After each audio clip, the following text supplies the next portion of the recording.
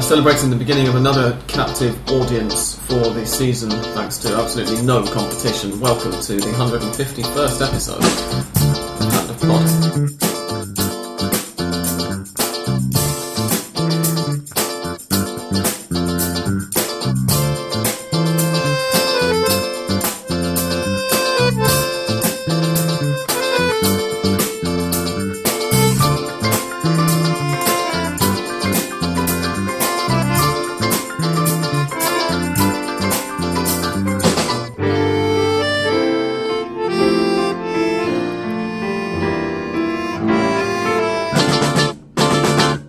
151 episodes. This is the beginning of the second 150 episodes. Welcome, ladies and gents. I'm Sam Kelly. I'm joined this week, eventually, by Santiago Muñagurria. Welcome, everyone. Who gave us all a bit of a scare by saying he would host and then not turning up to record until about 7:30. By Peter Coates. Hello. Who successfully managed to find his way here and was vindicated somewhat from the last time we recorded with Santis by the fact that Santi got lost on the way to his own house, including getting off the subway in the wrong station. And Andres, who like me managed to make it here without any complications. Hello. Yes, I am the only one who arrived here, even with plenty of time. I went to drink coffee. Now for not so drinking. Good stuff. I have here a piece of paper, gents, which Andres saw last week, and Peter and Santi is new to you. I'm going to be noting down the times of the bits we need to cut so that I don't have to listen to the whole podcast tomorrow before editing. It worked quite well last week. It does mean that if we say anything potentially libelous and I forget about it afterwards, it might end up staying in the pod, but never mind. This is the episode that we were planning to record last week. It's the Torneo Transición 2014 preview episode. That means Torneo Transición means Transition Championship, and this being Argentine football, nothing can remain the same for too long. If we'd recorded it last week, we would have been previewing... of course, if we'd recorded it last week, that would have meant that Julio Grondona was still alive, and we'd have been previewing the Torneo Transición going into the 2015 season, because it was going to be a season-long championship, or rather a year-long seasonal championship, with the season moved to what it should be in the Southern Hemisphere, February or March through to November. That's gone out the window again now. Apparently the logic is that Julio Grondona is not alive anymore, and only he could have overseen such a complicated transition. So they're deciding to keep the season as it was before, mostly because the major clubs who make their money from selling to Europe obviously want the organisational flexibility of being able to sell players during the seasonal break in Europe, which I think makes a certain degree of sense and is, after all, why the Argentine League moved to a European-style season in 1985, wasn't it? After the year-long championships ended, that you moved to the 1 year to the other season, I think. So it's an economical thing. We're still going to be having a 30-team championship, and in this episode we're going to be discussing how exactly we're transitioning, including in the lower divisions, what we're transitioning to, what we are now transitioning to, because as I've hinted, it's not the year-long table that we just mentioned as a possibility for last week, and a bunch of other stuff. So, Santi, first of all, however, before we start going, you're the resident Arsenal de Sarandí fan, and Andres and I talked at some length last week about how the AFA had lost its president, about how FIFA had lost a vice president, but what we didn't really touch on too much was the effect that this is going to have on Arsenal de Sarandí. The first couple of times that you came on the podcast, I remember you saying that when Grondona goes, Arsenal are screwed.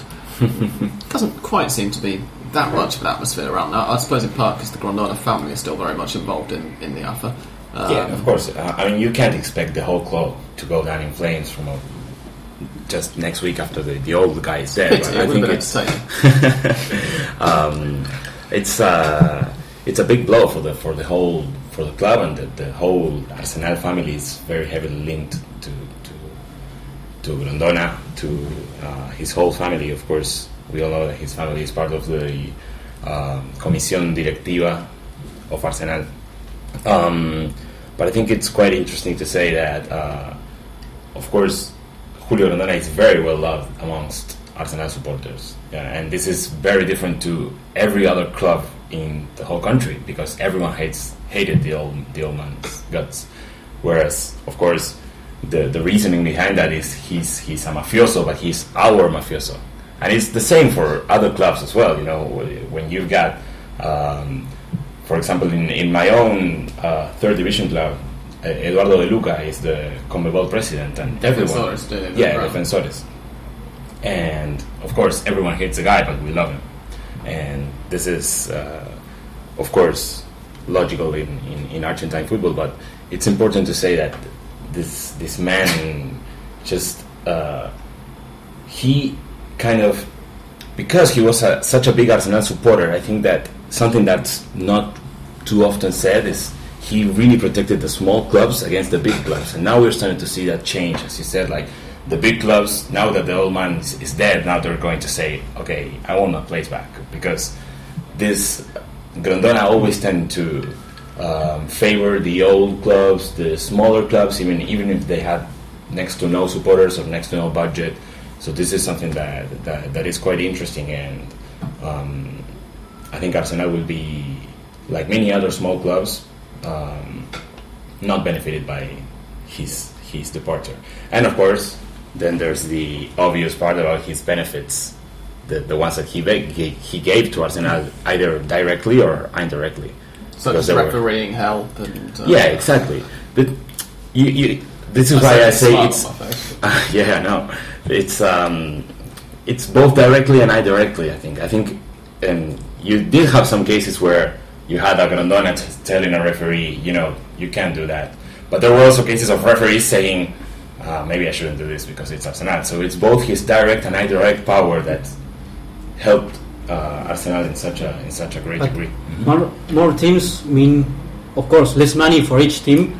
And I read today that when in the week when Donofrio and Angelici, the River and Boca presidents, demanded for more money, it was said that the 10 teams that will get a place into first division will get the same amount of money from TV than they received when they were on Nacional B. Yeah, River and Boca at the moment from the TV deal, at the moment, this isn't what they're demanding, it's what they're getting, get 50 million pesos per season. That's 5%. Supposedly, this is when the AFA aren't holding it all back to keep them in debt. That's 5% of the whole amount. Which, for two clubs in a 20-team division getting 5% of the total, presumably the rest of it's divvied up between some of the B Nacional teams as well. Makes a certain degree of sense. But the 10 clubs who come up from the B Nacional at the end of this year look like they're going to be getting 3.5 million pesos, less than a tenth of what each of River and Boca get. And this is my point. I think now we're going to start seeing a similar logic to European leagues, where the big clubs are the ones who make the big decisions. And this wasn't really the case for Argentine football so far. Well, it hasn't been for the last few years. I think at certain other points that Grondona's mandate it was. Certainly River have lost a lot of influence in AFA recently. Exactly. Daniel Angelici is now the first AFA vice president. He's Boca Juniors president. Luis Segura has been confirmed since we last recorded as AFA president. Andres and I told you last week that he was going to be the stand-in and that there were going to be elections in October this year. He's now been confirmed unanimously. That most Grondona-like of words. He's been confirmed unanimously by the AFA board to see out Grondona's mandate, in the words of Ernesto Cherkis Piano, AFA spokesperson and all-round horrible man. To the press, there have been a couple other peculiar confirmations that evening, haven't there? And those were... First of all, well, not so peculiar, in fact, very much what everybody was expecting. Gerardo Martino, today, Thursday, has been offered the job of Argentina national team manager. He's expected to confirm that on Monday. He'll sign the contract, assuming nothing goes. The reports have all said he's very, very close to agreeing. They've just got to iron out a couple of last-minute details, and then it'll be confirmed. And the rather more interesting bit... Sorry, Andres. Yes, talking about the presidents and vice presidents, well, of course, there is a FIFA vice president charge vacant, and they will propose Julito Grondona as a possible candidate for that charge. Yes, I wonder whether he'll do as good a job as his dad. No. We shall see. And Humbertito Grondona, the other of Julio's sons, might well be, if there's any delay in Martino signing his contract, it looks like Umbertito will be managing Argentina against Germany in a friendly in Düsseldorf on the 3rd of September, I think. Third, yes. Which is a terrifying thought in so many ways. But the other major change that may or may not come about in Argentine football is to this league structure. And so this is what we're trying to preview at the moment. What we're going into, the reason, first of all, for the Torneo Transición, before we explain exactly what the Torneo Transición, or I think better, the Torneos de Transición, because we're going to have to look at the lower leagues as well, because they're going to affect the Primera next year, season, whatever, something like this. We'll get to that now. Is what we're actually going to be transitioning into. I've already described at the beginning of the show what we thought we were going to be transitioning into, which was a 30-team championship in the Primera from February to November, in which everybody played everybody else once, and the Clásicos were then repeated in the opposing stadium, let's say. You'll have noticed that means 30 rounds, 15 matches each. Particularly perceptive listeners will have also noticed that leaves some teams not really knowing who this second match is going to be against, because not all teams in the Primera have got a Clásico in the Primera. Arsenal, for instance, like to pretend that theirs is against Racing Independiente, but presumably the 30th match will be Racing versus Independiente. So who do Arsenal play? Quilmes, perhaps. Defensa, perhaps. It's either Defensa or Quilmes. Godoy Cruz, on the other hand, if San Martín de San Juan don't come up, don't have any kind of Clásico in the Primera. Independiente Rivadavia, possibly, but I don't think we're expecting them to come up. And so their extra match would have been drawn out of a hat. So, for instance, you could end up with a situation in which, let's say, Boca Juniors and Godoy Cruz are tied at the top of the table after 29 matches, and they've got one match left each. And for Boca Juniors, that extra match could be a trip to the Monumental to take on River Plate, and Godoy Cruz might have a home match against Defensa y Justicia. And apparently that's a perfectly fair and sporting way of running a league table, and of deciding who actually deserves to be the champions of Argentina.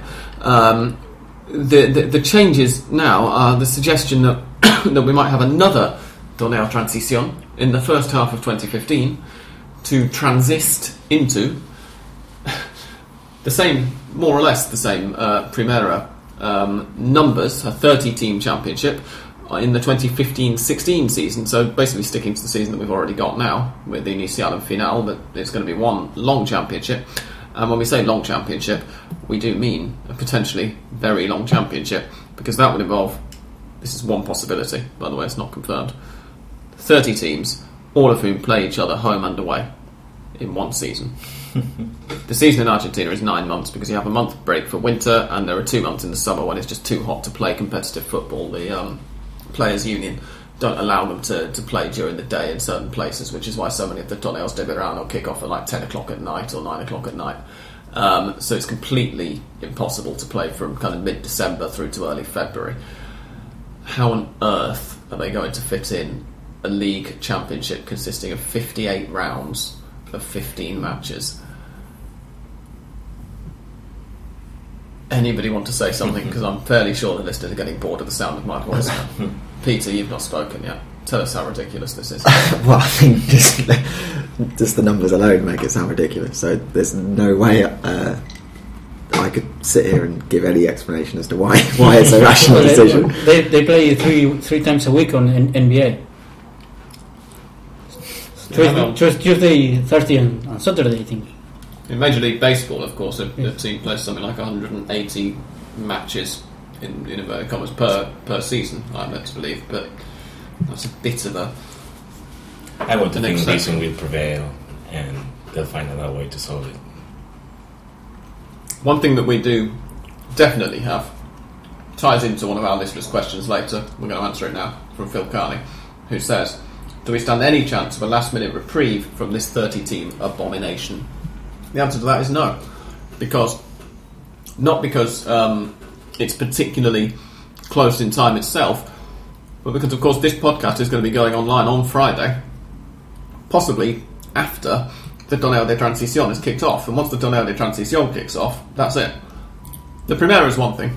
The Primera of the Torneo de Transición is going to be a short championship, just like the ones that we're already familiar with. But the reason that we need to explain the structure is that we have to explain what happens in the lower leagues. Because the B Nacional is also going to be kicking off on Friday. And of course in the B, they haven't just got to have a championship. They've got to decide who are the 10 teams who are going to be getting promoted to the Primera to begin the 2015 season, or the 2015-16 season, depending on what they eventually confirm. Before we start explaining this, I want to say I think this is the reason why on these 6 months everyone should watch the Primera B and not the Primera División. The Primera División is going to Primera be... B or the B Nacional? B Nacional. Primera B Nacional. Because it's going to be an amazing tournament. On the last 2 years, it was way more entertaining than the Primera. You had good teams, middle teams, bad teams, whereas in the Primera everyone plays mostly the same, and you have 10 ascensos on the game. So it's going to be hectic and it's going to be a lot of fun, and I really recommend everyone to try and watch the Primera B Nacional and follow the Primera B Nacional for this season. Santi, how are they going to get 10 promotions from a 22 team? It's 22 teams this season, isn't it? Yeah, they've divided the 22 teams in 2 11-team groups. It's Group A and Group B. They've separated the Clásicos, so nobody gets to play with their own Clásico, because this is kind of a torneo de transición, so they don't want to do home and away Clásicos for security reasons. I'm not entirely sure on exactly why, but they've managed to get every team away from their own Clásico, and from those 11 teams, you have 5 ascensos in each group. The first 5 teams will go up into the Primera. So you've got 5 out of 11 teams that are going up. It's like the South American qualifiers for the World Cup. Yeah, basically. It's going to be quite hard for some teams to not get promoted. Of course. No. Argentinos. Argentinos Juniors, for example, are possibly not just in the second division, but of any club in Argentina, the side who've done the best out of the transfer window. We didn't talk about this last week because we were talking about Grondona being dead last week.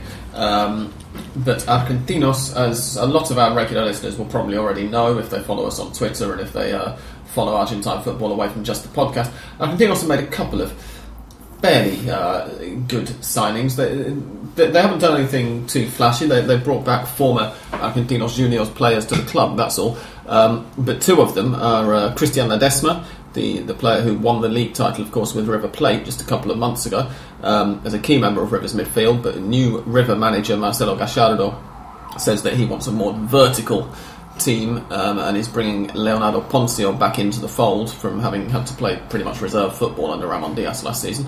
So he's now moved back to Argentinos Juniors, the club where he started out, and somebody or other called Riquelme, Juan Roman Riquelme, has finally...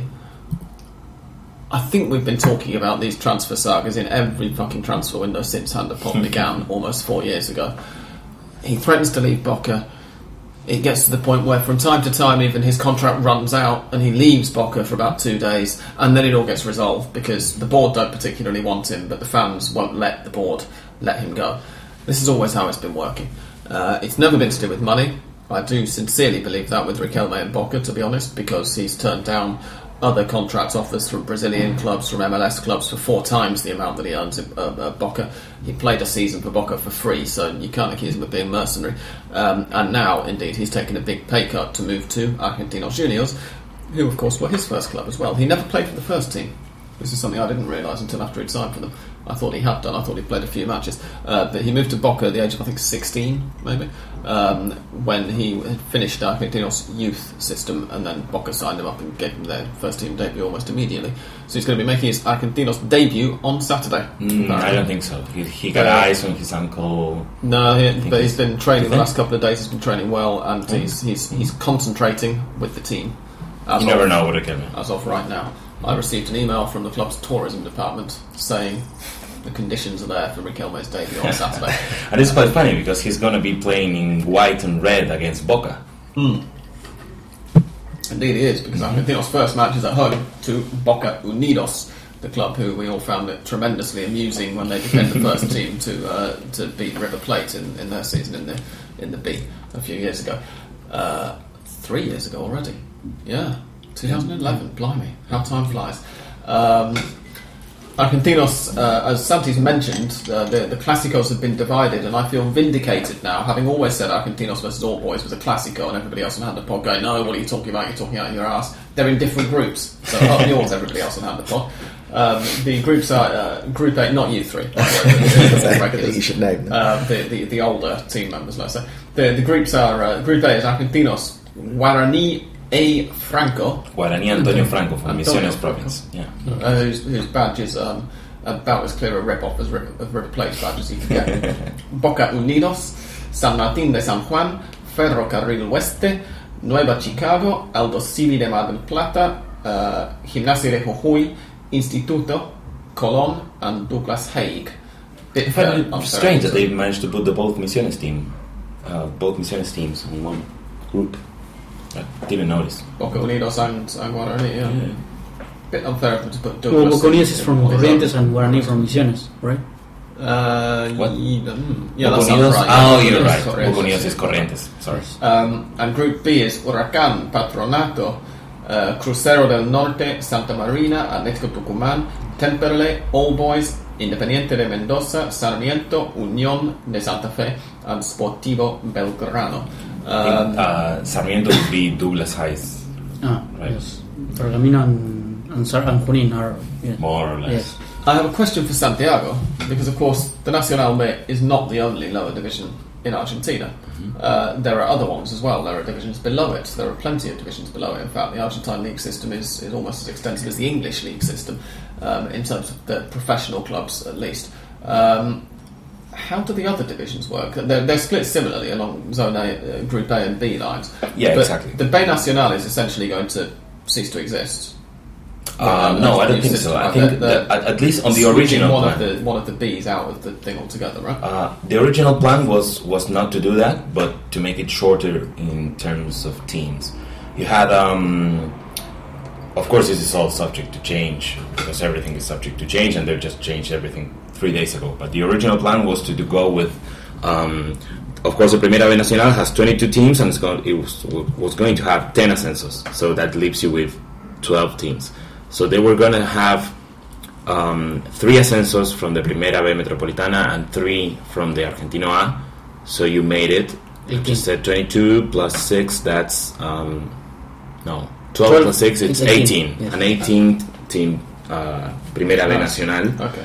And I think they were also going to change the name originally. It was going to be called Torneo Nacional. I see, yeah, that's what I heard. And then under that, you were going to have the Primera B Metropolitana was now going to be called Torneo Metropolitano A, and it was going to have, of course, now you had 6 ascensos.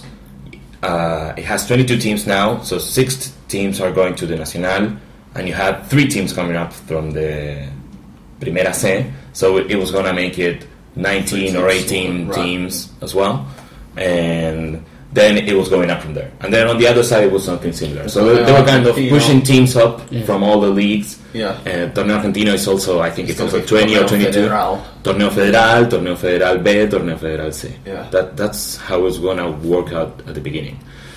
I don't know what's going to happen now. But I think at this stage, really, though, we just need to say, with regards to the league format and what it's going to be like in the future, wait and see. Yeah. We'll tell you when the said championship actually begins what the league format is like, because right up until the day it begins, I get the impression there are likely to be changes, particularly with Grondona now gone. But in the Primera, now we have, as we say, one last short tournament. We don't need to worry about relegation this season because that's not going to happen. At least at the end of this short tournament, it won't happen possibly at the end of the 2015 Torneo Transición either. We're not really sure. Nobody's decided yet.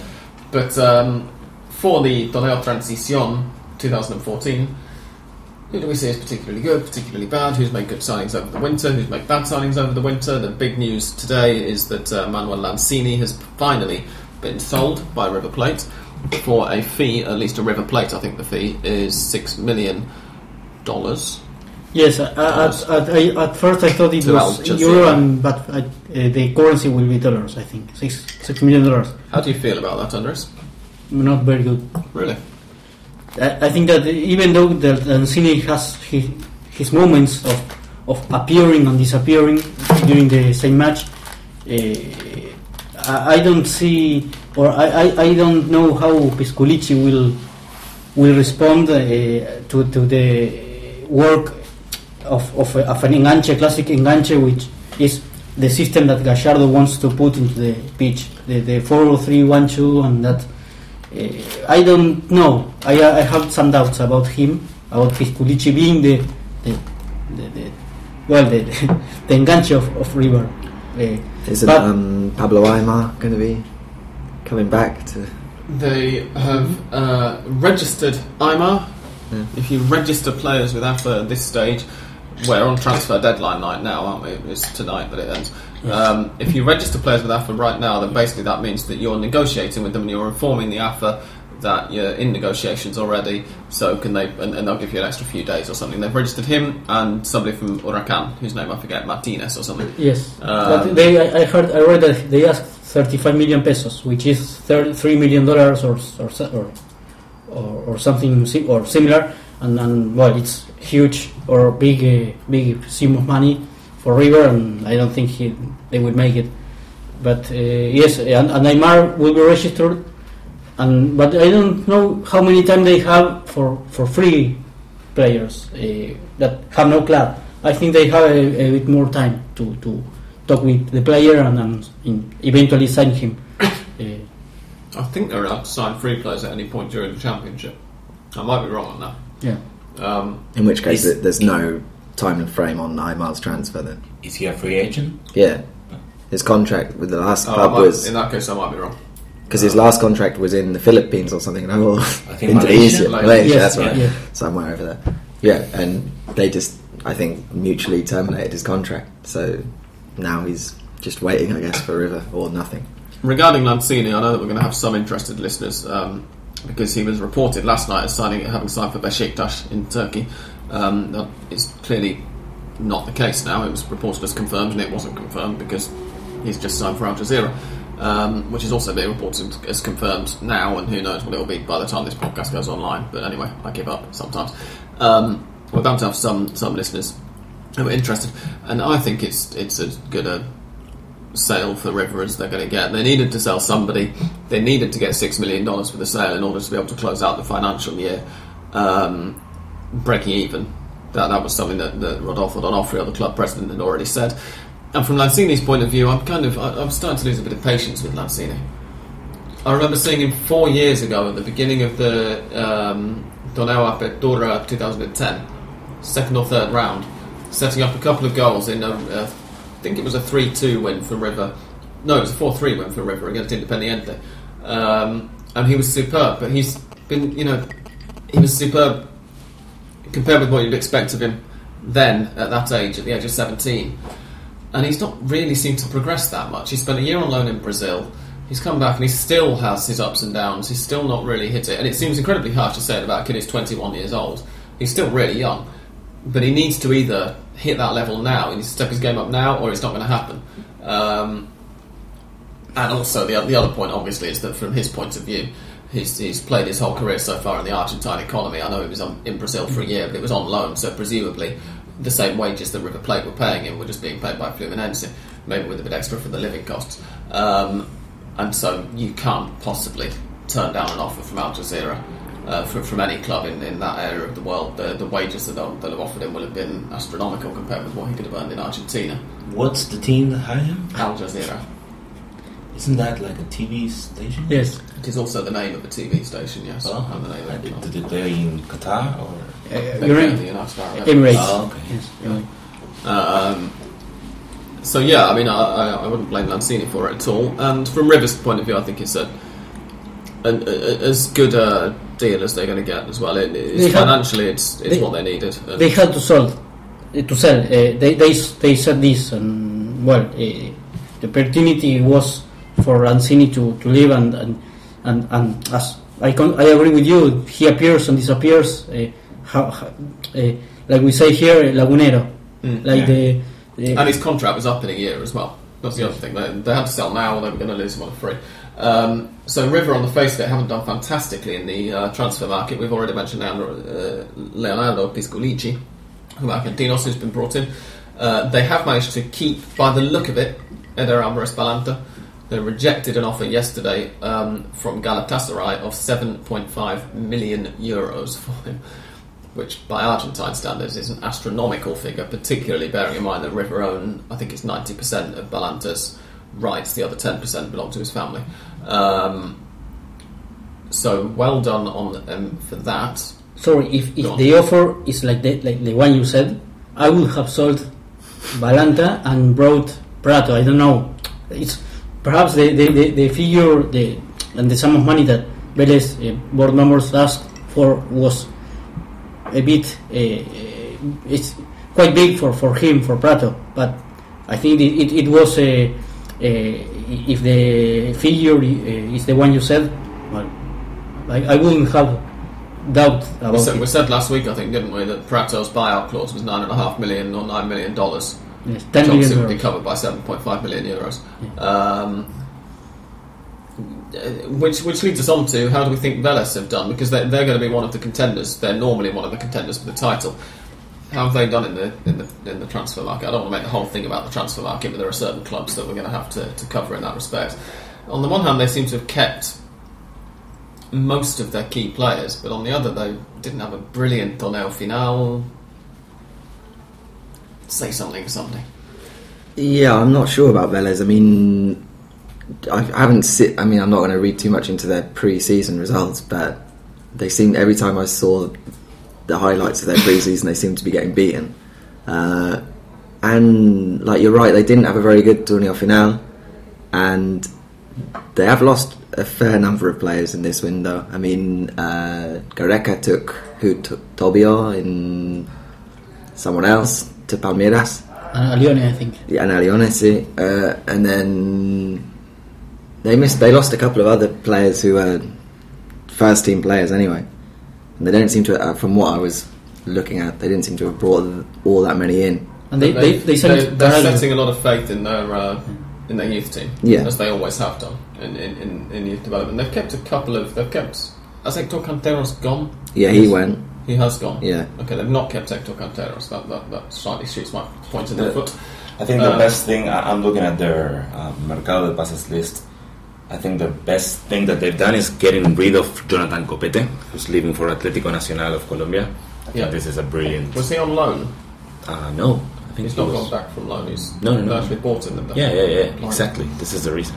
Maro Sarate, of course, has gone. He's as our English listeners will be fully aware, he's signed for West Ham United. And signed Caraglio from Arsenal. Right. Oh, you're right. Yeah, they've signed Milton Caraglio, who could turn into a fairly decent replacement. How have Arsenal done in the winter window? It's been ransacked, basically. You have Campestrini, the goalkeeper who's been saving goals for Arsenal since I think 2007 or something. He's left for a Greek club.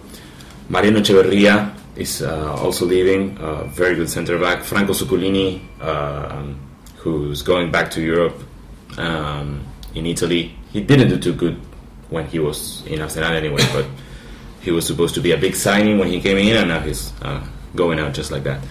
Role is also going to Grecia. It's a massive list. There was quite a few players going to Greece, wasn't there? To Greece, it's true. It tells you a lot about the Argentine economy.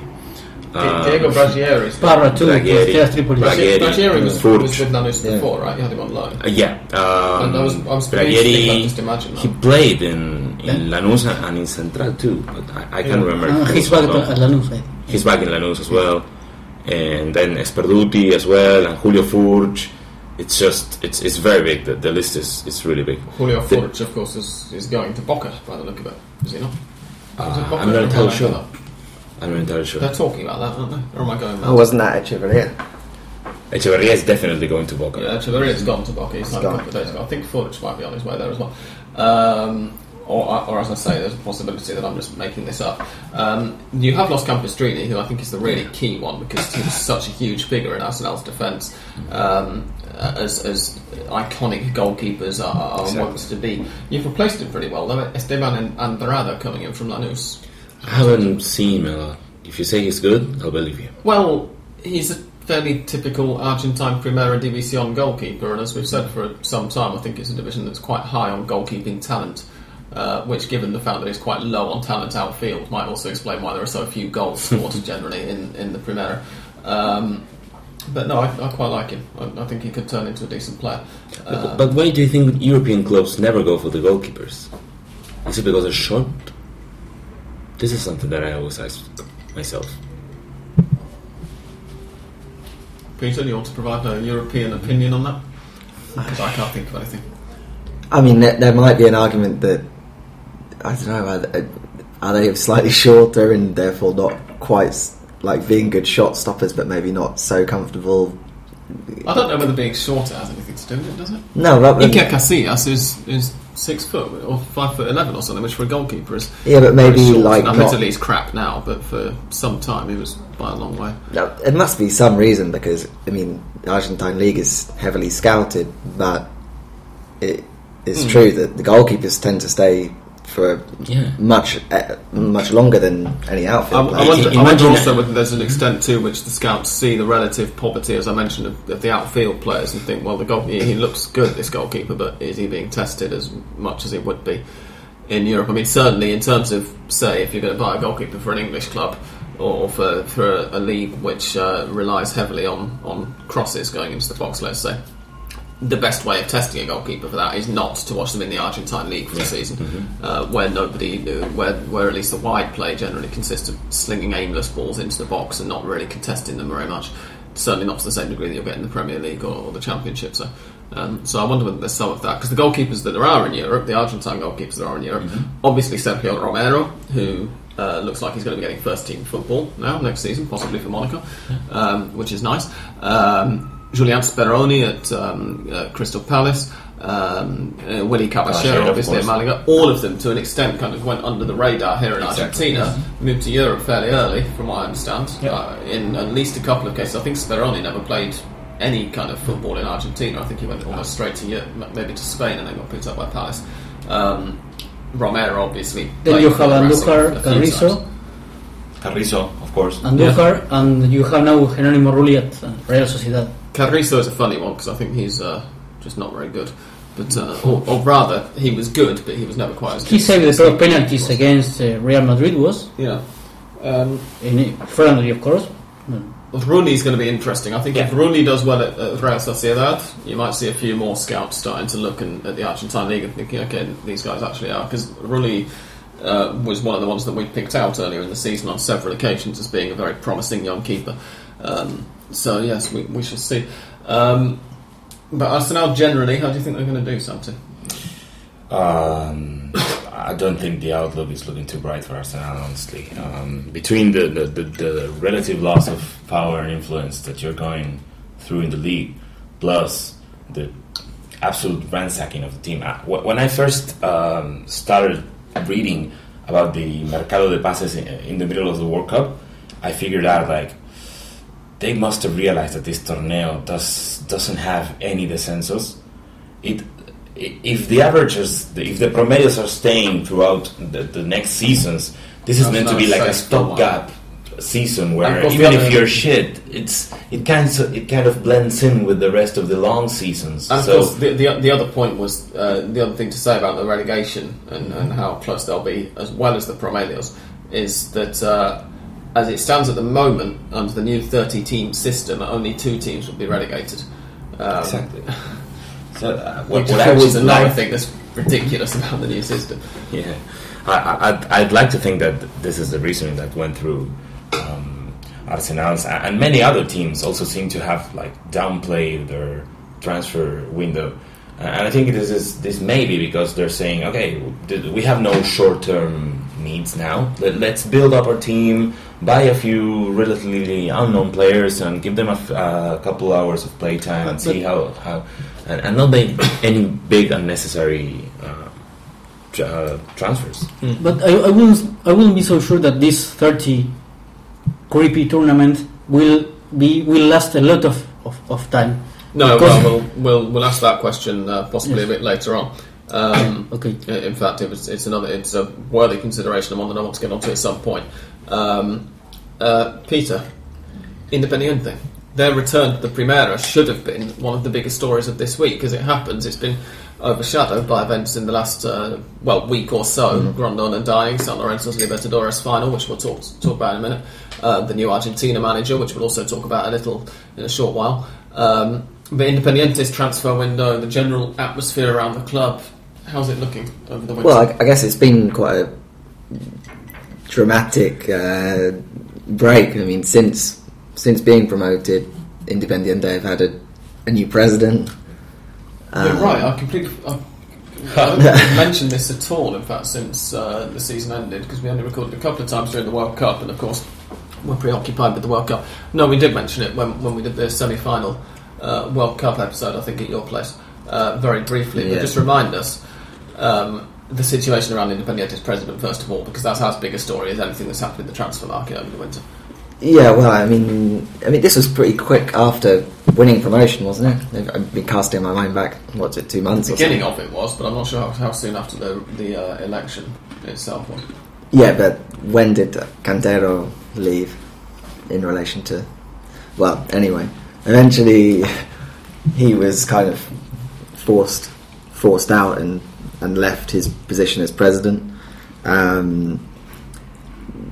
There was an interim period followed by another election, which eventually was won by Hugo Moyano. So, who is Hugo Moyano, Peter? Well, I guess the Argentines tell us how tell us more about. Tell us how cute and cuddly your club are now. Well, I'm not sure I like this this view now. The rest of Argentina, the Argentine clubs now say, "Oh, Independiente now have this mafioso figure." As opposed to yeah, exactly. Whereas like every other club, exactly, everyone else does, and perhaps Cantero's downfall, in a sense, was trying to move away. It was being too nice. Yeah, was trying to move away from the like Claudio Borgia at Boca Juniors being too much of a nice man to manage a club like that. Cantero was possibly too much of a nice man to direct a club like Independiente. Although I have heard a couple of things that suggest that maybe he wasn't entirely squeaky clean. No, I'm absolutely sure. But that's for a much more well-researched and well-resourced podcast, which we couldn't possibly go into now. On the surface of things, that's the case. So anyway, he's now been replaced by Hugo Moyano, who's like a trade union leader. I guess. The trade union, the biggest trade union leader in a country where the trade unions are much more politically powerful than in. Let's say that in the countries where the majority of our listeners come from, the United States certainly by far, and Great Britain, I think it's fair to say that the trade unions here are probably more powerful than they were even pre-Thatcher on a political level. Yeah, just to put it into context, Argentina's train system is famously outdated, and it's begging for a reform. It's begging for investments, and but you keep arguing with the British. We want to come over and help you, son. This was like 200 years ago. It was a good start. I won't criticize the British for the train system in Argentina. My ex-girlfriend's dad did once. He said it was our fault that it is, but let's not get into it. In Argentina was in such a dreadful condition because you British, you built the trains here and then you fucked off. and that means that it was our fault that they're in such bad condition. It was an interesting argument. The trains here in Argentina are laid out in a way that helped the British back then, and it was never built upon anymore by the Argentines. But the main reason. Sorry to interrupt, but do you know a very good illustration of the British influence in Buenos Aires over the time? The subte. The subte drives on the left. Does it? That's because the British built the trains. Yeah, that's true. And the trains drive on the left as well, in fact. Yes. Well, yeah, exactly. An extension of the same thing.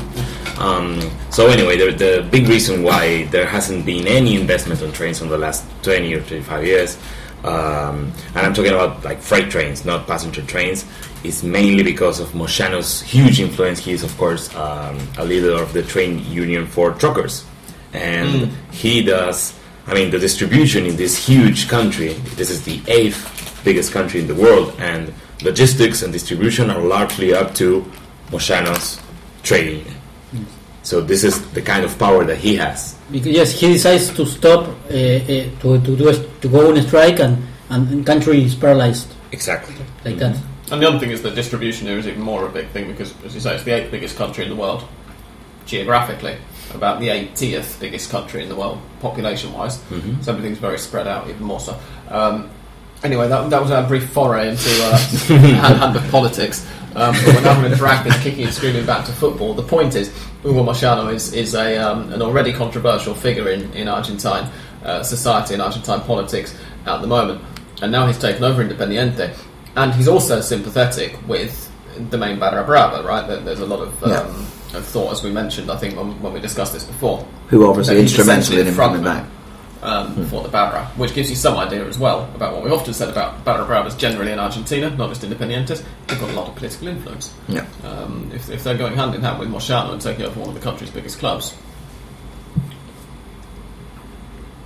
Well, yeah, quite. There we go. Sorry, I was thinking I was putting my point across by being silent then, and I forgot. We're an audio medium, so pulling funny faces is not a great way of getting things over to the listeners. I apologise, listeners, but you see my point.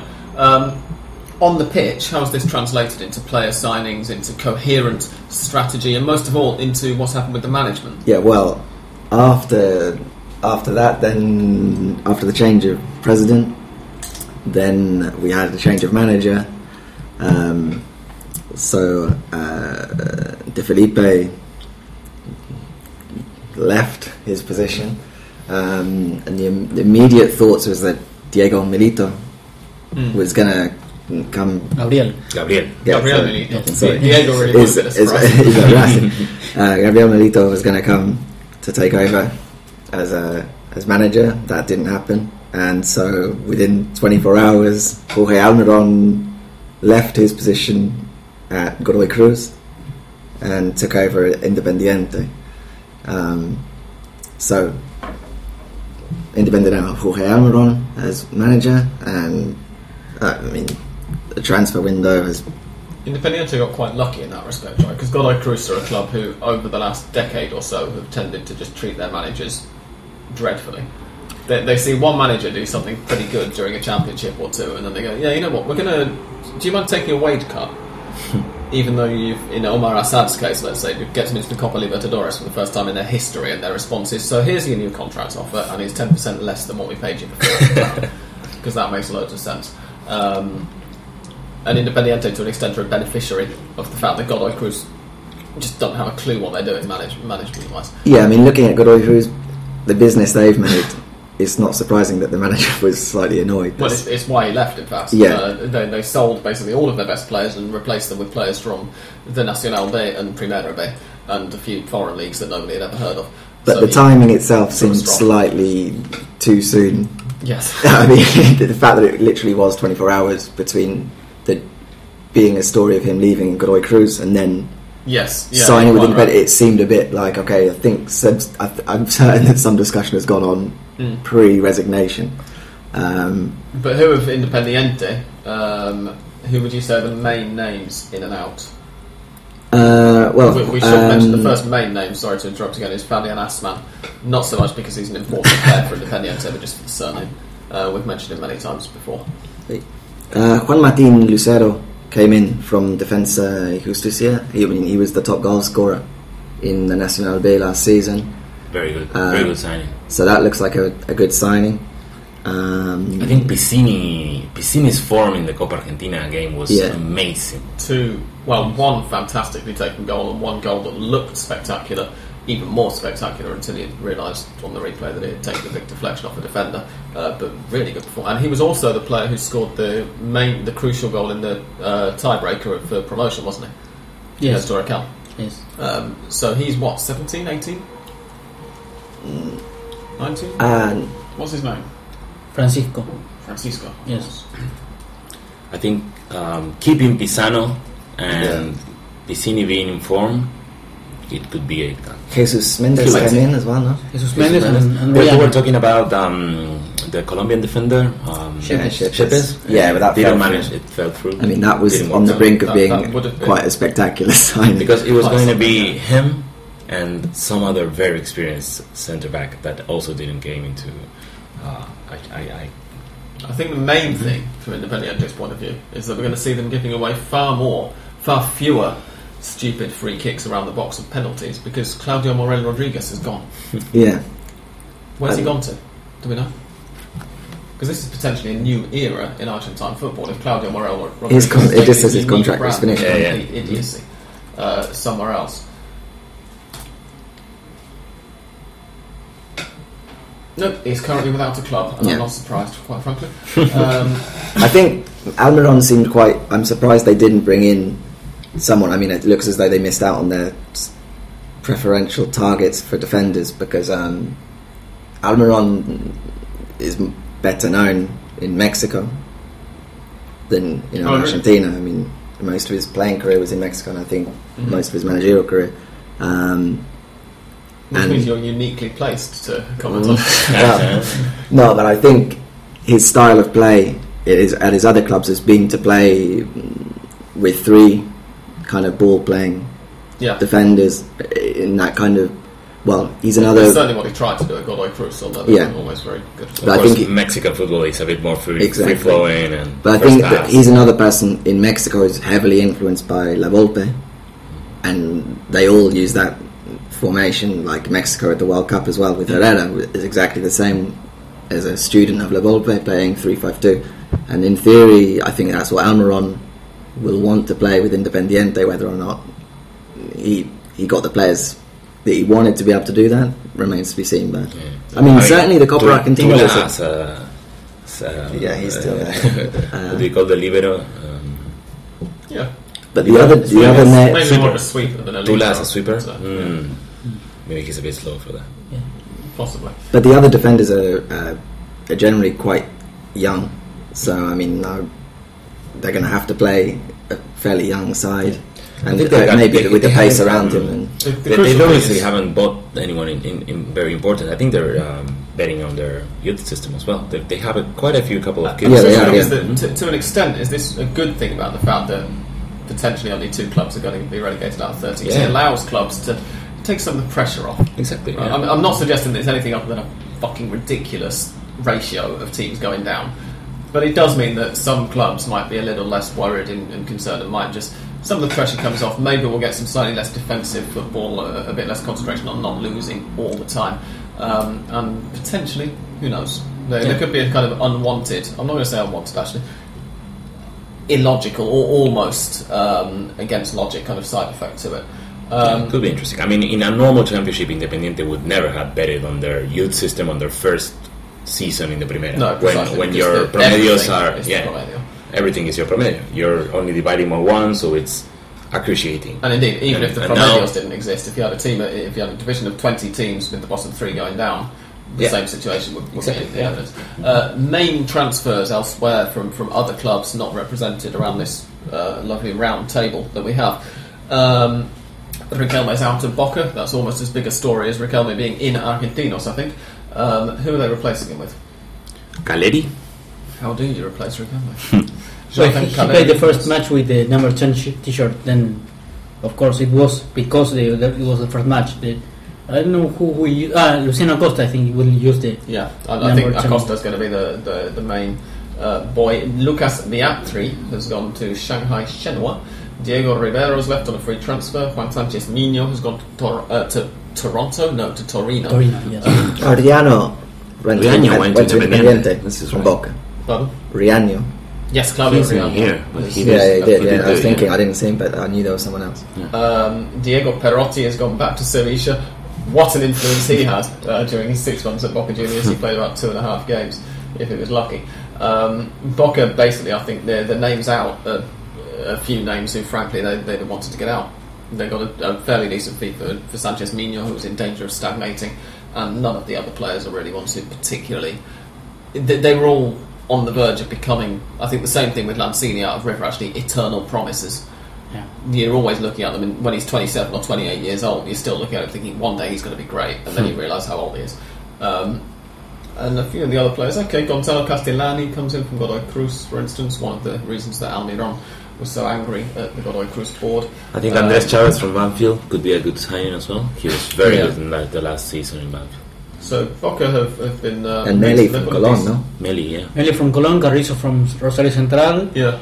Well, Caleri and Chavez as forwards, and I think that neither Burdizo or Perez will leave because I don't think Bianchi trusts them, and in fact Magallanes I think is the one who will be second as the second centre back in case Forlín isn't in physical form. So. Indeed. We're going to race through this last couple because not because we want to devalue the clubs in question, but because I really want a refill of Fernet, so we need to get to the break quickly. I think Racing is the biggest one of the big teams. We're going through alphabetically. Be quiet. Okay. Next up for the really big names is Newell's Old Boys, who we cannot possibly avoid. They have brought in Oscar Ustari from Sunderland in goal, which could be a fantastic signing if it weren't for the fact that Nahuel Guzman hasn't actually gone anywhere. So Ustari's going to be. He has. He went to Tigres in Mexico. Yes. Oh, right. Well, that explains why they brought Ustari back then. Decent replacement in that case. I thought they were going to be offering competition. They have brought in. They've let Eber Banega go. They were talking. They haven't let him go. He returned from loan to Valencia. They were talking about trying to renew the loan. I don't think that's gone through, as far as I'm aware. No, because he has 1 year left, and Valencia said he's not available for loan this time. Yes, precisely. David Trezeguet, of course, has left. Gabriel Hens is retired. But if you're going to replace David Trezeguet up front, then, well, you've already got Ezequiel Ponce in your squad. Young 17-year-old now. He's turned 17, I think, over the winter. Promising player. He broke a toe, broke a metatarsal just the other day, so he's out for 3 months. But if you're Newell's Old Boys and it's 2014, you can't do very much better than bringing Nacho Skoko back, can you, from Sunderland? And that is exactly what they've done. I think Sunderland fans are going to be delighted to see him go, and Newell's fans are going to be even more delighted to see him come back, as I think potentially are a lot of other Argentine, just general league fans, those of us that are a bit more neutral and just want to see some decent football. The crucial thing, however, is going to be the manager. Newell's have bidden farewell to Alfredo Berti, who didn't really do a very good job. He resigned after they went out of the Libertadores, didn't they? Yeah. And then they had an interim manager, and now the manager has been confirmed as Gustavo Raggio, who you will never have heard of before. Former player. Yes, former Newell's player, and one of the, as was Berti, in fact, before taking charge when Martino left. Raggio is a former, the previous reserve team or one of the youth team managers. So Newell's again promoting from within, hoping that the model continues. Although each time so far since Martino left, it's sort of gone a bit more downhill. So we'll see how that works out. And the others, as Santi mentions, the side who are definitely going to win the league this season, because we say this every season. They've got by far the strongest squad on paper. Racing Club. Ricardo Centurion has returned on loan, I believe, from Genoa. Explosive striker. Is that on hot shot? Or was it that Genoa had him on loan and they needed to pay the money to make it permanent? And then they said, well, no. And all of these transfers that happened during the World Cup, I'm slightly hazy on the details. I think it's no attention. I think it's one of those transfers that Racing didn't really ever receive any money for. Yeah. And now they said, okay, well, he's coming back. Luciano Lolo joins from Belgrano. They've got Mauricio Esperduti, as we mentioned already, from Arsenal. Leandro Gruni from Godoy Cruz. Nicolas Sanchez from Godoy Cruz. Ezequiel Videla from Universidad de Chile, who apparently is very good. Videla was at Colón. Yeah, he was very good for Colón. Perhaps he. Oh, you're right. Yeah. Yes. He must have been owned by Universidad de Chile in that case. And Esperduti, I think that he has left some other place, but well. Gaton Diaz comes in from Gimnasia. And Ivan Pichut is back, the next Javier Zanetti, although he's already 27. I suppose he's got 13 years still to go on that respect of his career. Martin Perez Guedes has also come back from Olimpo. Leaving Rodrigo de Paul, who was sold for Valencia. 10 million or something? Yes. Dollars or euros? Euros, I think, to Valencia. Valentin Viola went for €7.5 million to Sporting Lisbon. Was that was previously, wasn't it? And then he was back on a loan. Oh, was it? I think the actual transfer was done. Sorry, the one who has been sold is Vieto. Vieto, that's the one I meant. He's gone to $7.5 million to somewhere or other. Because I saw somebody make the point on Twitter earlier. Lanzini's gone today for $6 million, having won the league title. Vieto finished bottom of the league, and they managed to sell him for $7.5 million. And some Racing fans are complaining that he didn't go for enough, that they got a bad price for him. So bear that in mind. But if you're going to replace Luciano Vieto with anybody, then Diego Milito. Oh, and Bruno. The signing of the winter in the whole of the Primera. Yeah. 37 years old now, maybe? Something like that, 36, 37 or 38, why not? Well, I think he's 38, but I'll check now if I can ever get this thing to stop moving around. Right, there we go. That's it. They also hired Videla, played in Colón as a number 5.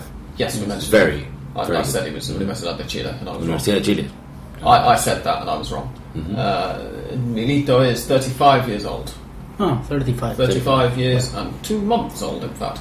And unfortunately, of course, Gabriel Milito not managing Independiente means that we're denied the spectacle of a manager managing against his own brother in a city derby, which would have been potentially a world first in the whole of football history, maybe. It would have been interesting anyway. There's a very famous clip, if anybody can find it, of when they played against each other in the Avellaneda derby, and Milito brought down Milito, and Diego turned around and appealed to the referee for a booking, to which Gabriel responded, "Sos un hijo de puta," "You're a son of a whore," to his own brother. It was quite brilliant. We shall come back after this short piece of music, and we'll answer a few listeners' questions, which include how well are Racing going to do. Also on Racing, we didn't mention Zuccolini went to Manchester City. Oh yeah, how do we think he's going to do at Manchester City? I don't think he's going to. I heard he was. He's got a fantastic goal in a pre-season friendly. Going out on loan to New York City, perhaps? Or? No, it was Melbourne City. No, some Spanish team. Oh, really? I can't remember if it was. It might have even been Valencia. Interesting. We shall see. But yeah. We shall see. But for now, enjoy this music. We have been recording for an hour already. We apologise for that. And we shall refill our glasses, and we'll come back and answer some listeners' questions. Don't go anywhere.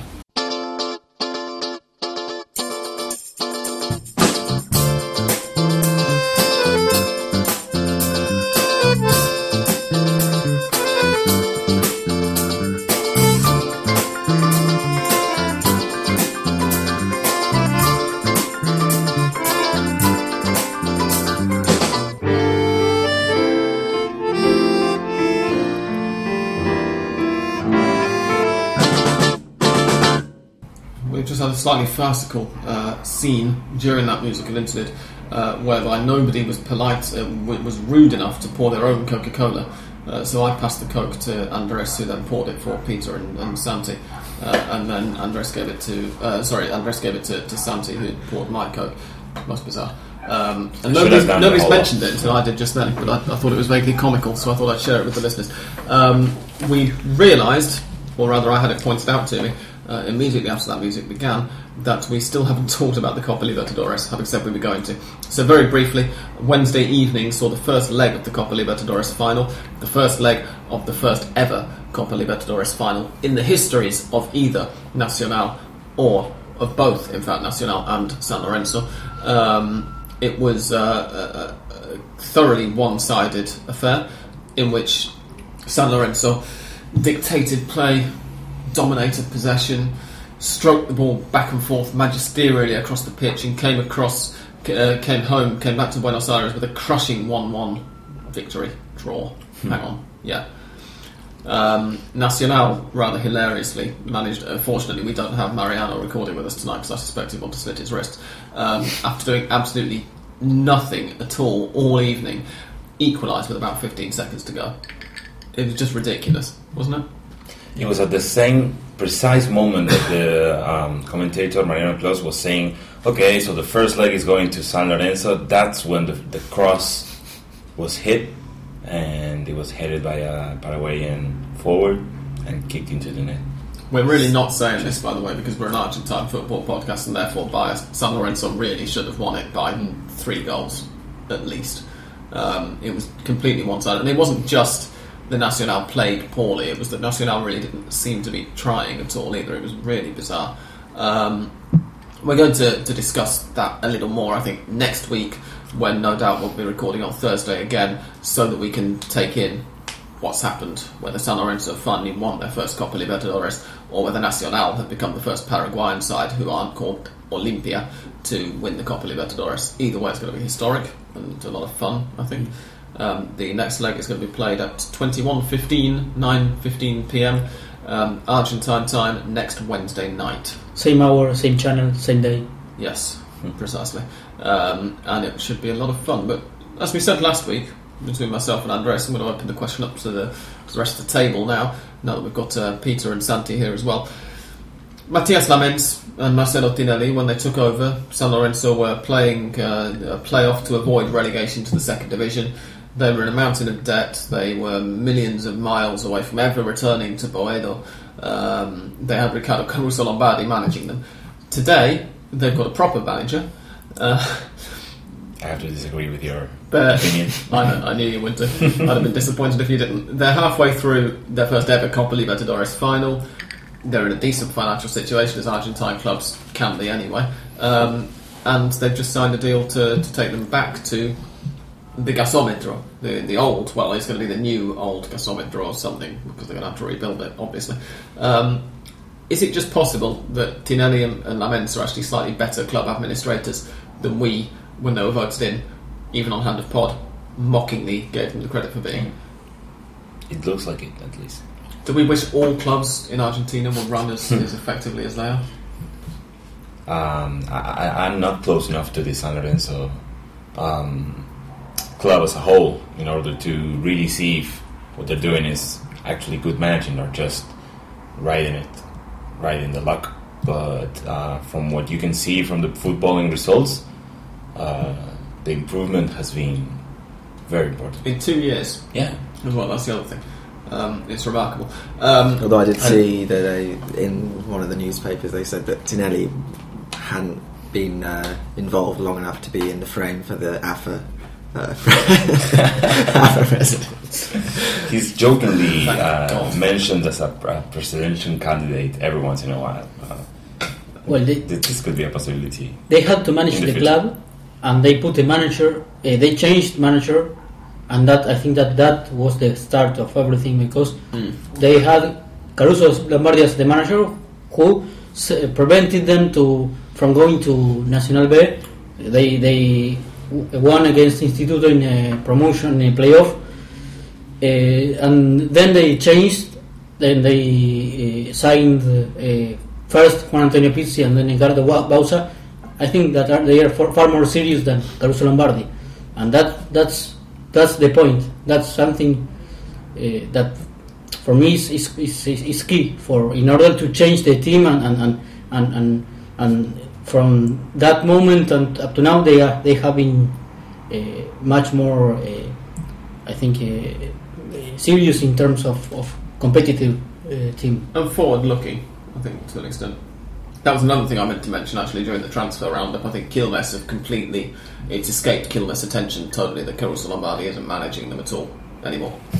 from the look of the players they've let go and have signed, it's all very Caruso-like. And Caruso, in fact, is now in third division, of course. He's managing Tristan Suarez. Yes, thank you, yes. Rather bizarrely, but yeah. There we go. How long has it been since an Argentine team has been in the Libertadores final? Was it Estudiantes? No, Boca have been in the final. Estudiantes were the last team to win it in 2009, yeah. And Boca were in the final in 2011. 12. Yeah. And they lost again. Corinthians. Thank you, of course, yeah, Corinthians. The other point that we needed to mention very quickly, before we get on to listeners' questions, is Gerardo Martino, if he becomes next Argentina manager, which it looks like he's going to be. Are we happy with this? Obviously, I think most of us probably wish Sabella was staying, but he's not. Yeah. So, given that he's not, I'm not especially ecstatic, but I really have a hard time thinking of who else to propose. So I think it's kind of the obvious choice. The other names that have been proposed have been names like Jorge Sampaoli, Jose Pekerman, obviously. The problem with all of them, of course, is that they're employed. Yeah, exactly. Martino's not, and he's a very good candidate in his own right as well, which helps, of course. So we shall see. As I say, we're going to talk about him at more length in a future episode, if and when he's confirmed. For now, there's questions. We have had a few. Phil Carney's we have already mentioned and answered. About whether we stand a chance of the 30-team Primera going away. So I shall begin with Liam Kelly, no relation, who asks potential title contenders. He says, personally I think Boca, but having second thoughts after the Copa Argentina defeat to Huracan, maybe Racing or San Lorenzo? I really like Racing. I think Lanús also has they've always had a solid squad. They're keeping Barros Esqueloto in charge. Although they lost Paulo Golds and Carlos Izquierdos. Yeah, it's true. But they seem to they were pretty good against. Frazieri will be a decent replacement for Golds, yeah. I think, but losing both of those players, and of course Andrada as well in goal, it's gutted the centre of their defence. It's going to be interesting to see how they respond. And Pereira Diaz, who I think he went to play to a team that we mentioned before, that where Aymar played, Johor from Malaysia. Of course, yeah, I forgot about that. I think he was not in the starting 11 usually, but if they kept Melano, Silva, Acosta, and the central midfielder, the former Boca midfielder, I forgot the name. Somoza. That's the vegetable. Yes. And Silva as well. Yes. But I think it's what I really think about this tournament is that once again it's going to be very average in terms of, the last few tournaments have been like most of the teams have gotten more or less the same amount of points, and the champions haven't really stood out from the rest either in terms of play or of points. So I think it's going to be very even this year as well. I think this is actually connected as well. Rob Brown asked the question immediately afterwards, might Racing actually be any good this time? I'm sticking with no. Because at the beginning of every single season, we always say Racing have made some good signings this year. Look at the squad they've got. On paper, they walk the league. Yeah. And then the football starts and they turn into Racing. Same as Boca, they have to build a whole new team with whole new players. Boca have had a huge turnover. Okay. They've got a manager who has the faith of the board, the faith of the fans, the faith of the players, but I'm not convinced is fully up to modern football. Fortunately for Boca, of course, Argentine football isn't really. But I remember Mauricio Macri when he was the president of Boca, trying to say, he said, I will try the Boca players to be 9 of the 11 from the youth, from the team, from Boca, from the youth divisions. So if you have 9 from the youth divisions and 1 Chinese young player, like he's going to do now that. it's the other way around. Only one in. And now it's the other way around. They have signed mostly 7-8 players, so it will be very difficult to. This is the other thing. I think with a lot of these clubs, a lot of the clubs who've had a really big turnover with players, obviously it's something that's incredibly difficult to avoid in a league like Argentina's, are going to take a few weeks to settle. So I think the key ones are Lanús, as you say, although the centre of the defence has been gutted, they've kind of kept a lot of the core of the rest of the team. River have let Lanzini go, but apart from him, he's the only really key player. Ledesma to an extent. Carbonero last season. Carbonero, sorry, yeah, you're quite right.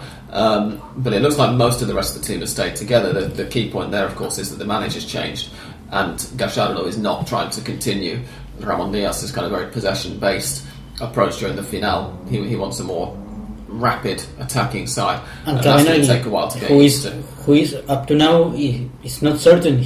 Even if he will go He's and play at the moment, right? He's injured, I think. Yeah, he's out for. How about Trezeguet? He's gone to India. India. Poon FC. Oh, okay. franchise player, but for India.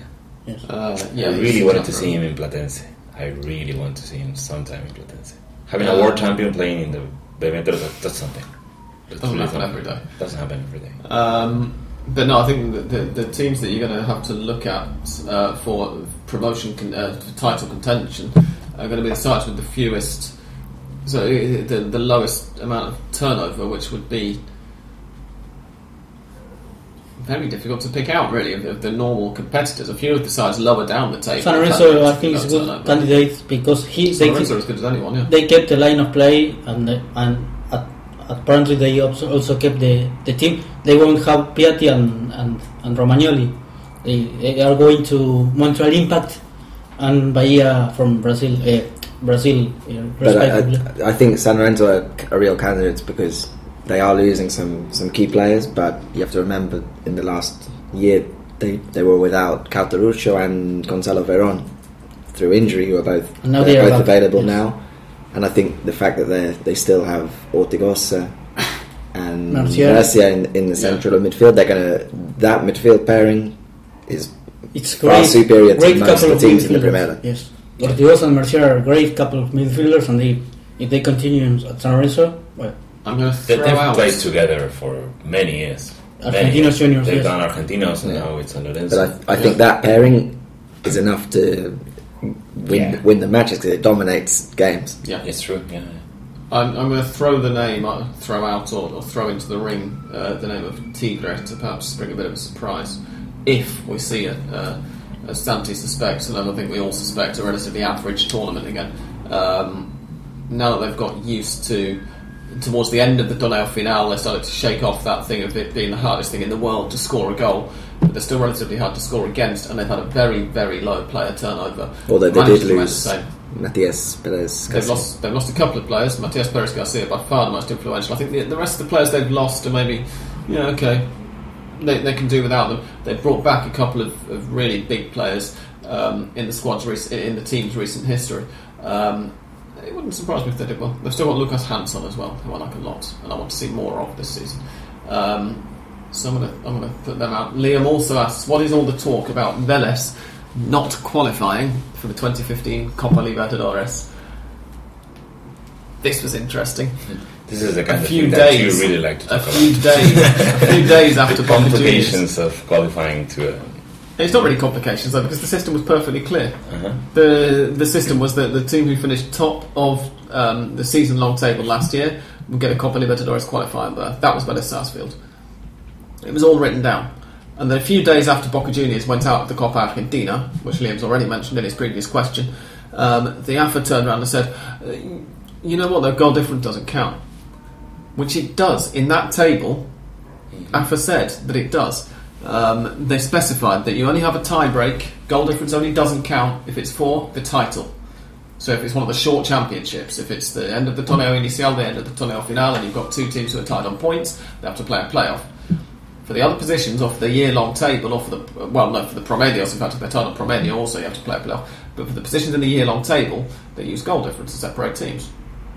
And the AFA turned around and said, 2 months after this table's finished, no, we have to play a playoff to break them apart. This just happens to have happened like 3 days after Boca got the Copa Argentina, which of course has a Copa Libertadores qualification spot on it.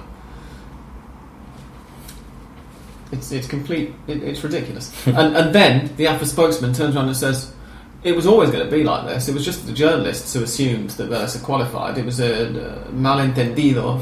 You didn't understand it properly. In which case, first of all, why did the AFA not say something when it happened? And secondly, why didn't the game take place? Normally, if you need a tie-break, you play it the week after. You're applying logic to AFA. So that's yes. The talk of... Do Arsenal have a place in next year Libertadores by virtue of winning the Copa Argentina? If they win the Copa Argentina, they will. Yes. If we win this one, okay. So for last one, you qualified for this one for last one. When you won last year, you qualified for this year's Copa Libertadores. You're out of this year's Copa Libertadores, though. It's Copa Argentina. In the Libertadores, we're out. Yeah. We're not in the final. I'm pretty sure. In the Copa Argentina, you're out. We're out. Instituto de Córdoba beat us with their youth team. 3-1, right? 3-1, yeah. Promising start to the season. 3-1 loss in, I think, Chaco, in a very empty Chaco stadium. This was before Grandona's died. That was why he was still alive. This is why I want to think that it wasn't due to Grandona's death, but that they decided this was a transitions championship. It was stupid, and they were just going to build up. Maybe that was the result that killed Grondona. Yeah, Not the stress over Sabella, maybe. But I really need to repeat that this was Instituto's youth team. This wasn't Against Instituto's first team? Yeah. Oh, wow. Yeah. Okay. Liam also asks then, how will Gallardo get on at River? They didn't play very well against Ferro. Their own Copa Argentina, River's Copa Argentina match was a 0-0 draw against Ferro, followed by a 4-2 win on penalties. That's proving a pretty popular penalty shootout result for Argentine teams this year. What with the Copa del Mundial, or World Cup as some people call it in English, result as well. It'll take them a while to adjust, which is why I'm not going to include them among the title candidates. Although, having said that, if we get a low point scoring championship again, then there's no reason why a slow starting club couldn't win it, such as Lanús, potentially River. But I think Gallardo on medium term is going to be okay. I'm sure he's going to get until the end of next year's Libertadores, let's say at least. I don't think they're going to let him go at the end of the Transición 2014, unless he does disastrously. Yeah. I think it's a shame that he wasn't given, like, this window hasn't been that successful, and I think a lot of at least by what the papers were going by River's targets, I think they could have done with maybe letting Lanzini go earlier, so they knew when they had the money to throw about elsewhere. Because there's been, and also with just some more realistic targets, because Prato was never going to go to River. He's always going to be a European club, especially from a club like Vélez, who know that they don't need the money. And they never sell to the Argentine market. Never. This has been a rule for the last at least 10 years. Yeah. And you were also reportedly interested in Skokoko before you went back to Nice. Exactly. Which was, again, there's another club who are clearly more favoured. But I think that kind of signing would have been a real, like, marker, and especially for a manager just coming into a club like River, to have someone like that.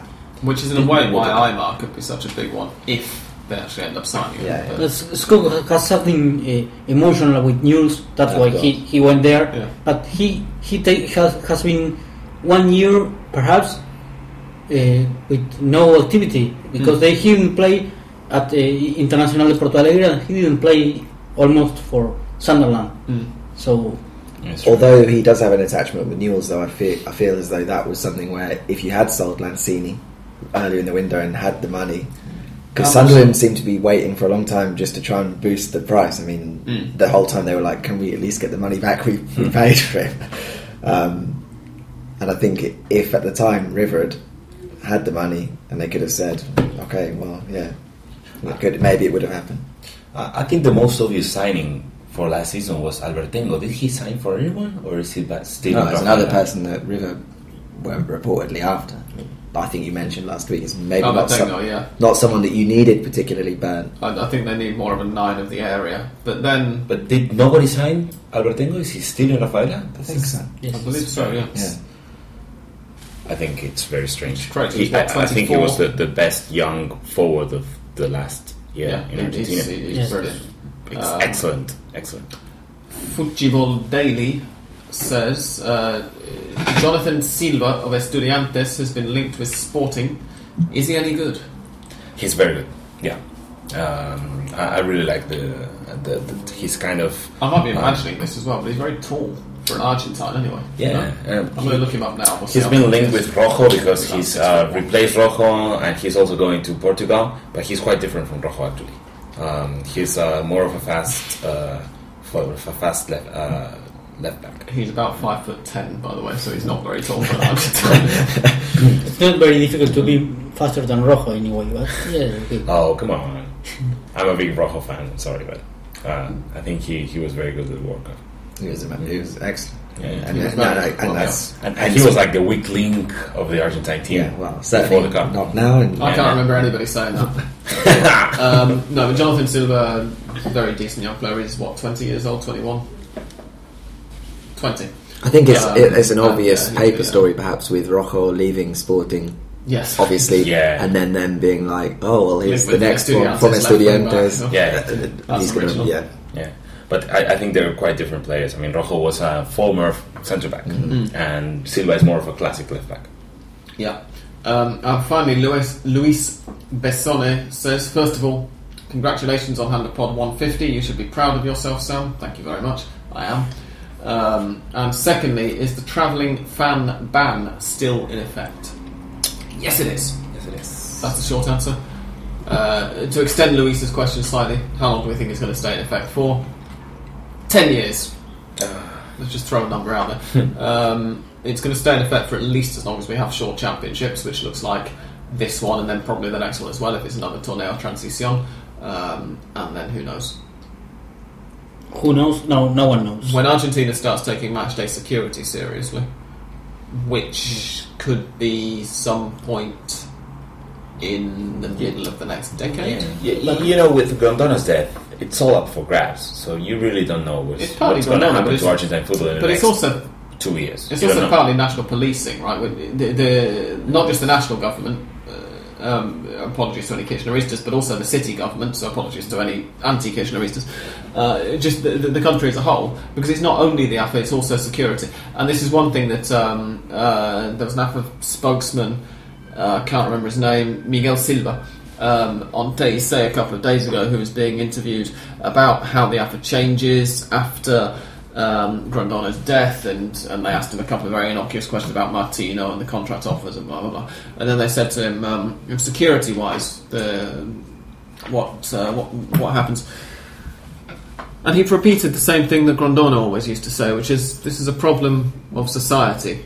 The AFA's got nothing to do with it. The AFA has nothing to do with these dead people in the stadiums, which is clearly bollocks. Clearly, the AFA needs to be doing far more. But equally clearly, to an extent, it is a societal problem as well, because there has to be a willingness to actually tackle it, not just from the AFA. Because the AFA on their own don't control the police. Even Grondona doesn't control the police, and who are allowing too many, 7,000 fans over capacity in the San Martin Alta for River Plate against Boca Juniors this time last year. And the actual system of charging the clubs for the police operation I think it's ridiculous. For small clubs, and between this and not having away fans, it's just stupid. On the one hand, it's difficult to know what else to do, but on the other, given the economic situation here, I would agree. I think that the AFA need to do something to at least help the clubs to meet those costs. They have to pay, and they are not efficient, because they are not efficient, because if not, there will be away fans. Yeah, just they're paying for police and they have no away fans. So what's the police there for? I mean, I know that the last few Barra Brava struggles have been between the Barra Brava itself. I mean, in the last 5 years or so, it's been far more internal Barra Brava fights than the classic one Barra against the other that we used to have before. But if they want to fight each other, they're not going to do it in the stadium. They always do it outside of the stadium. So what's the police in the stadium for? Once again, it's just unexplainable. Of course, you can't have a match in a big stadium without any police at all. Yeah, of course. Yeah, it's a perfectly good point. But to answer Luis's question very briefly, we don't know. We don't know when the travelling fan ban is going to be rescinded. The final piece, not quite the final piece, the penultimate piece of music that you hear, because the final piece, of course, is the end theme, is Mystic Sounds theme music, because, of course, a new season means more ridiculous predictions from me. So don't go anywhere, and I'm back to tell you what to bet all of your pocket money on this weekend. It begins today, basically, because you're listening to this on Friday, so don't go away.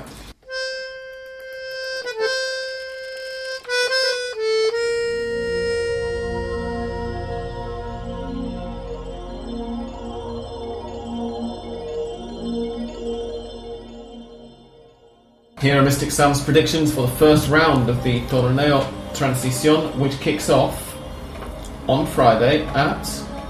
Anyone know the first kick-off time? 6 p.m. Argentine time, which is 10 p.m. if you're in the UK, and 5 p.m. if you're on the eastern coast of the United States and listening to this.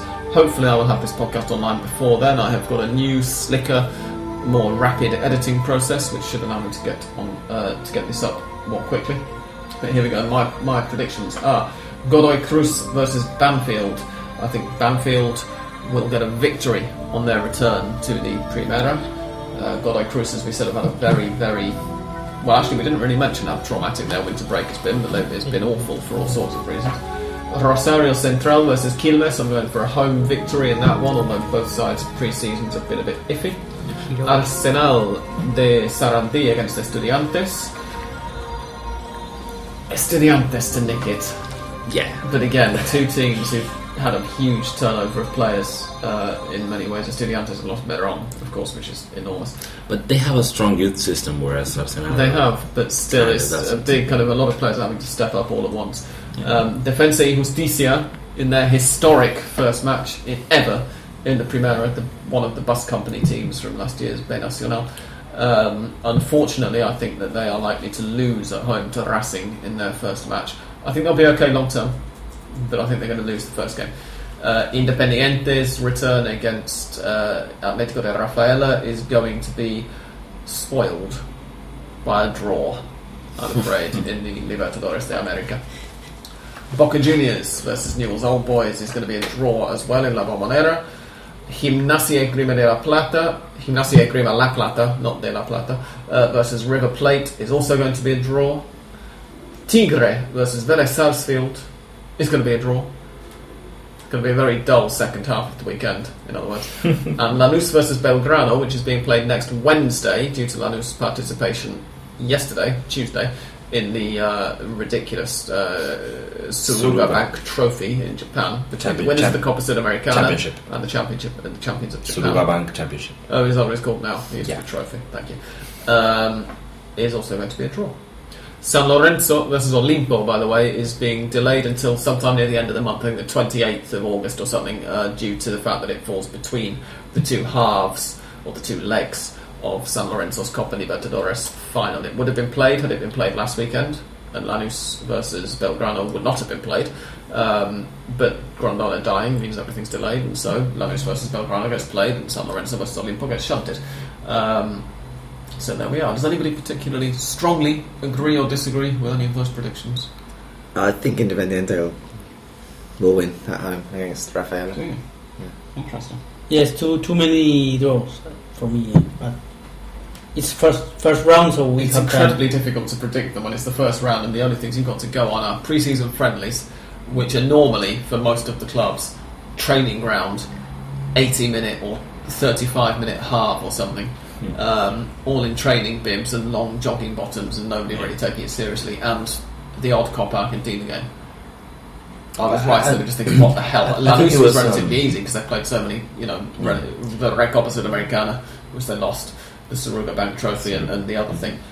It's interesting how I think this year was the first year that the Copa Argentina games were taken seriously by many of the big teams. Yeah. First time ever. There were lots of full-stroke sides going. Yeah, River and Boca as well, Independiente, and it was very interesting for the Copa Argentina because I really support this championship, and I really like it kind of growing into its own important trophy. Of course, in the first edition, nobody was really taken it seriously except for the smaller teams. But now, I think of the teams that there are left, there are only like 2 teams are on the 3rd division, and the rest are all 1st and 2nd division. Estudiantes and Talleres are the only ones. We didn't really mention this last week because we were sort of so occupied with Grondona's death, but there has been a bit of kind of carnage as well in the current round of it. I say current because Quilmes v Banfield is the only remaining 16th of final match. That's the last 32 for those of you who speak English. But we have seen a number of relatively big clubs, and in a couple of cases, genuine big, as in Big Five, with a capital B and a capital F, clubs go out. The results so far in it, why don't we mention them all, kicked off on the 17th of July, so it's been going for, under a month actually. I thought it was longer ago than that, but anyway. San Lorenzo 2, Almirante Brown 0, so San Lorenzo are safe. Estudiantes are safe, they beat Douglas Haig 1-0. 1-0? No, I'm talking about 3-1. I'm reading this off the screen as well. I don't know how strong these FedEx are, somebody's given me, but still. Atlético de Rafaela beat Olimpo, that's an all-Primera clash, of course, 4-2 on penalties after a 0-0 draw. Arsenal went out, as Santi already mentioned, to Instituto's Kids, 3-1. Godoy Cruz and Defensa y Justicia played probably the most entertaining match of the round. The annoying thing is that very few of these games were on television. Exactly, yeah. And the ones that weren't on television weren't even on the Football Paradolos YouTube channel, so we couldn't watch them anyway. Yeah. But Godoy Cruz v Defensa y Justicia finished 3-3 after Defensa y Justicia had gone 3-0 up, and were still 3-0 up with 18 minutes to go. Finished 3-3, and Defensa y Justicia won 4-2 on penalties. Vélez went out to Estudiantes. Not Estudiantes. Exactly. Mhm. It was a shock because it wasn't Estudiantes de La Plata, it was Estudiantes de Buenos Aires, Estudiantes de Cambaceres, as they're also known. It's a very cup team. I was going to say they would. Yeah, Yeah, did they gotta put be Boca straight. out last year or somebody? No, Or- really. River. They River, got River. yeah, Yeah. they beat River. My word. I knew it was one of the big ones. Yeah. Well, I think they managed to make it to the quarterfinals or the semifinals. It's quarters or something. Yeah, It yeah. definitely is late. so in the they're time. basically the Argentine version of Yeovil Town, let's say at the moment. Gimnasia La Plata and Argentinos drew 0-0, and then Argentinos won 4-2 in the penalty shootout. Newell's are out to Talleres de Córdoba. They lost 3-1. These are the two third division teams that are left now. Okay. Estudiantes and Talleres. There we go. Central beat Juventud Unida de San San Luis. Luis. Thank you. Yes, de San Luis 3-1. I'm showing how well I know my Argentine provinces after a few that's it. Huracan, second division club, of course, although they are a big side, beat Boca 2-0. Big upset. Yes, it was. Yeah, even though Huracan, of course, were the team who Independiente had to play in the tiebreaker for the promotion last year, that's still a shock considering that Boca finished second in the Primera at the end of the final. Colón beat Lanús 1-0. Racing beat San Martín de San Juan 1-0. River, as we mentioned already, I said it was 4-2 earlier. I was getting it mixed up with the Godoy Cruz Defensa y Justicia game. River drew 0-0 with Ferro and then won 6-5 in a penalty shootout that was almost interminable. It went on for about 8 shots each. Tigre, all boys finished 0-0 and then 5-4 on penalties to Tigre. Independiente beat Belgrano 2-0 as we mentioned. And on the 12th of August, it says there, but that's not happening, is it? I think. It's not the 30th of August, I thought it was anyway. Quilmes played Banfield. Yep, there we go. Those are your Copa Argentina results so far. We shall be back probably on this same day next week. I think we're going to be recording on Thursday night because recording on Tuesday seems very soon and recording on Wednesday makes no sense at all given that San Lorenzo are going to be playing the Copa Libertadores final. We may as well record after the final. So join us at the same time and in the same place or in the same online place next week where we shall be reviewing the first round of Torneo Transición. It's going to take a while to get used to saying that action, and of course San Lorenzo's hysterical capitulation at the hands of Nacional. We're sure it's going to happen, and we're going to be laughing heartily at Mariano if he manages to join us for that one. If that does happen, he definitely will not be here. No, I suspect he only gets 1 week, one evening a week off, annoyingly, off work. So even if it does happen, I think he probably won't be here anyway. If there is noise at either Boedo or the Obelisco, well, we will know that San Lorenzo will have won the Copa Libertadores. Yes, indeed, yeah. So we'll see you again around this time next week. We hope you have a good week. We hope that if you're going to watch this first opening round of this historic championship, he raises his eyebrows towards the ceiling, then you'll enjoy it. And for now, it's goodbye from Andres. Goodbye. Goodbye from Peter. Goodbye. Goodbye from Santiago. Goodbye, everyone. And goodbye from me. Goodbye.